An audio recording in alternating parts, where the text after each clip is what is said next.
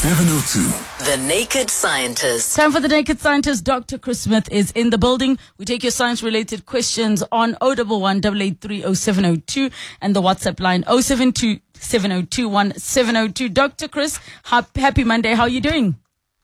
Well, I should also say Happy Christmas as well, Yes. because by the next time we talk, it's going to be 2024, I think, isn't My it? goodness, that is the case. Indeed, it will be Merry Christmas. Earlier on, we're speaking about me not having a tree. I've been told I must give my child to somebody who wants to have a child because I don't have a tree up yet. When are trees supposed to go up? You misery. Well, in some people's houses, I mean, look at the shops. The shops, well, maybe you haven't looked at the shops. Some of the shops in the UK were already putting Christmas decorations up in November. Oh, now, no. It used to be the beginning of December, and I think it's getting earlier and earlier. It's going to be July, isn't it? But I think most people begin to feel festive at the beginning of December. So I reckon for the benefit of the kids and your poor kids, who are they're going to end up in care at this rate, Yeah. they need a Christmas tree, and they need their Christmas tree from the beginning of December. Okay. And I think I will get it together. I mean, he's two. I just kind of was like, I think I've told myself I have more time, but let me get it together. I already have a caller who has offered me a Christmas tree saying like, please, there's no grandkids coming by our house. We've got a Christmas tree for you. All right. So Well, don't do what my wife did, right? Which was, well, I made a radio program a couple of years ago about Christmas trees and real Christmas trees and growing Christmas trees. And I went to a local supplier who gets their Christmas trees grown locally and then brings them to where people go and buy wow. them. And he had one left in the store, one. And he said, would you want one? And I said, well, okay, how much is that one? And he gave me a really good price on this Christmas tree. And I said, well, will you deliver it though? And he said, okay, because it was quite big and I didn't have a car Yes. big enough for that at the time. So he said, fine, we'll drop it off. He then caught COVID, so he couldn't come to work to bring this Christmas tree. So it got to Christmas Eve and we're saying, where's our Christmas tree? So my wife said, I'll go and get it because she's got a big car. She goes and gets this Christmas tree and leaves it in the car for a while we were sorting other things out. I then get this Christmas tree. I chop the bottom off. We put it up in the house. Looks great. Within a few weeks, things start to go wrong with her car in a really big way. Oh, like no. the electrics start to fail What? and other weird stuff starts going on. And then we realise we have a rodent infestation. Oh, no. And what had happened? This Christmas tree, which had been parked outside in this shop, they'd had it in their yard, had obviously become home to a family of rats. Oh, Because they had moved Oh, no. into the Christmas tree.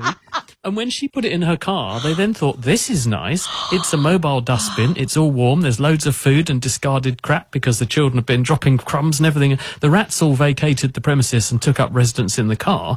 And then when the food ran out in the car, they started eating the wiring loom. And this is a pretty new car. And when she took it to the garage, they said, what on earth has happened to this? And they had to rewire the entire car. So the moral of this story is if you get a Christmas tree, go in a bucky and pick it up. Do not put it inside your car. Firstly, I am so local rodent family in traumatized. there. My skin is crawling. I cannot stand. Oh, that is the most.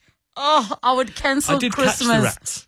I did. I was setting a rat trap. Was it every a day. family I caught with a rat. children and Yes. everything? Oh no. Yes, Oh. it was. I caught 5 or 6 rats in her No! car. The 2 big ones and the babies. Oh, The rest, please I think, stop. probably I can't. realised their number was disappeared. So the moral of this story is do not put your Christmas tree in your car if you're not absolutely sure it hasn't got the rat family living in That it. is so I just can't. Oh, I'm so creeped out. That is, no. Oh, no, guys, I can't. This is why I don't have a Christmas tree.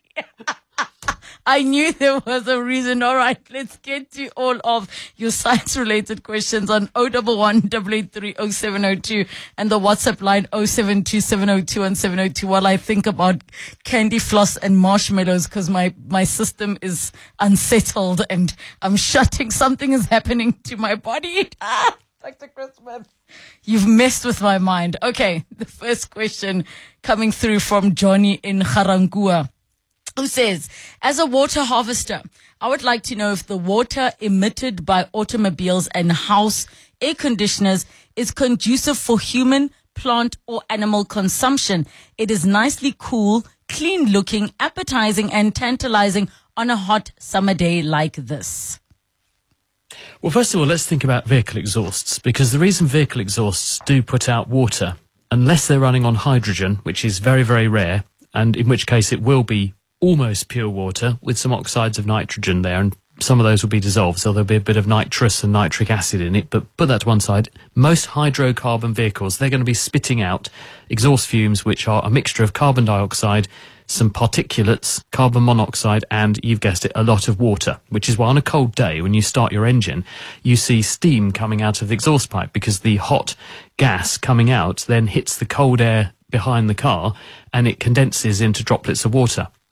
Now, that would be, if it was purely just the water, be absolutely fine, because water is water. But there are other things in the exhaust, partially burned hydrocarbons, the particulates, and those are not so good for you. So you should not collect the water from the back of a vehicle and use that, because it will poison you because of the other things that are in there.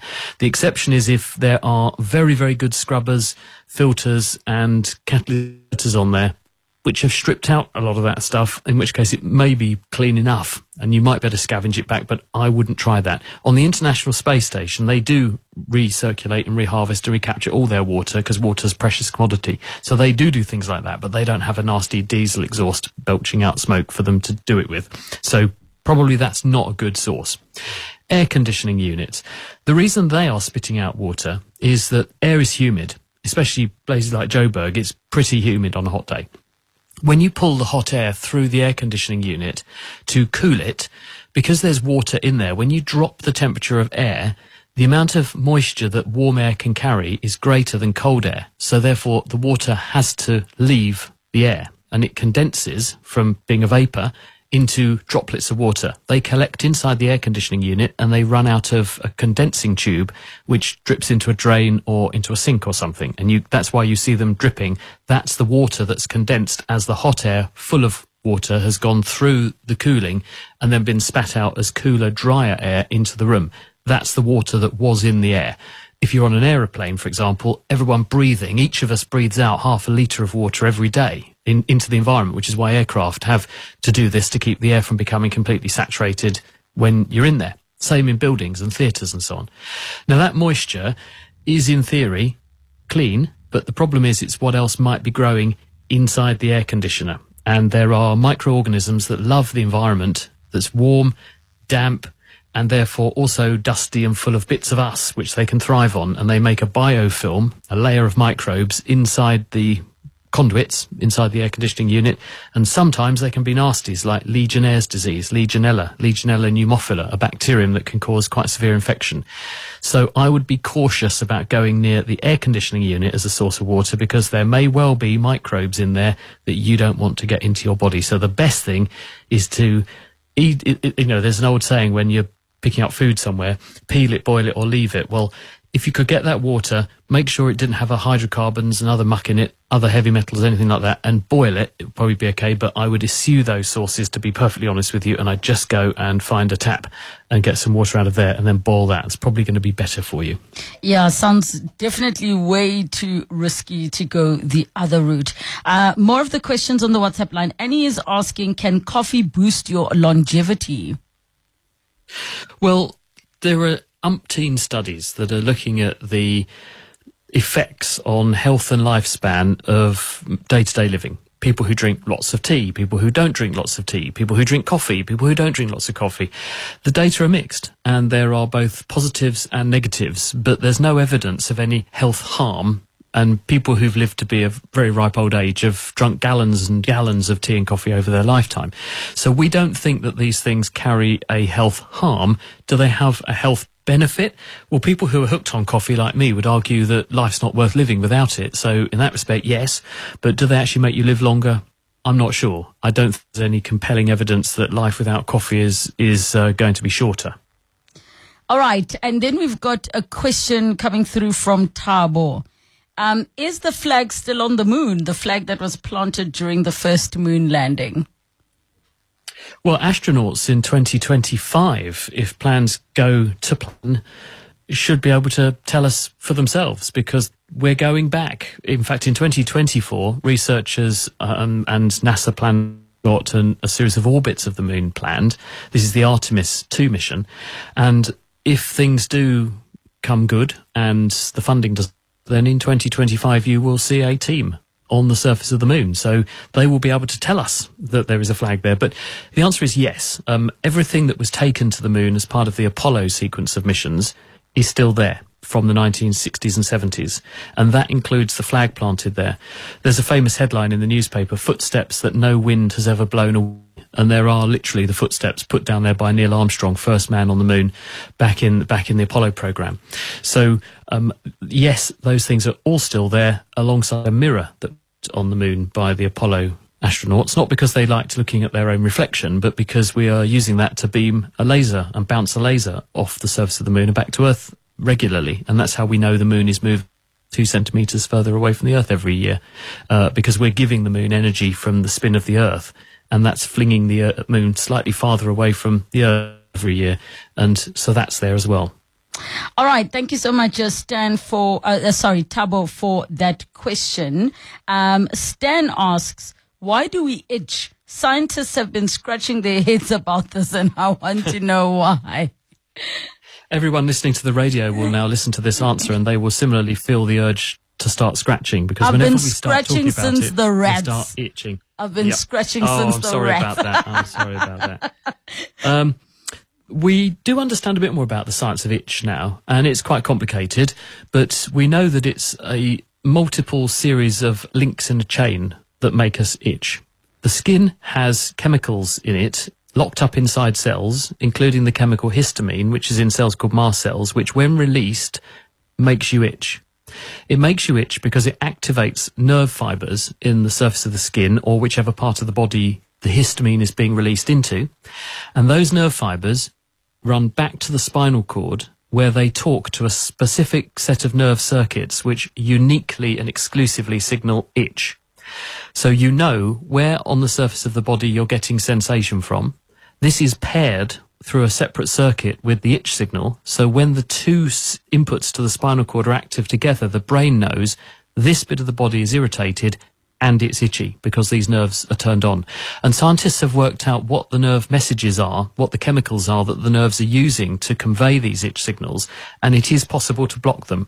So one possibility is that, as well as taking antihistamines to stop the release of histamine and the effects of the release of histamine in the first place, because histamine facilitates its own release as well. So once you've got the snowball rolling down the hill, it gets bigger and bigger and bigger, which is why you can have problems like anaphylaxis.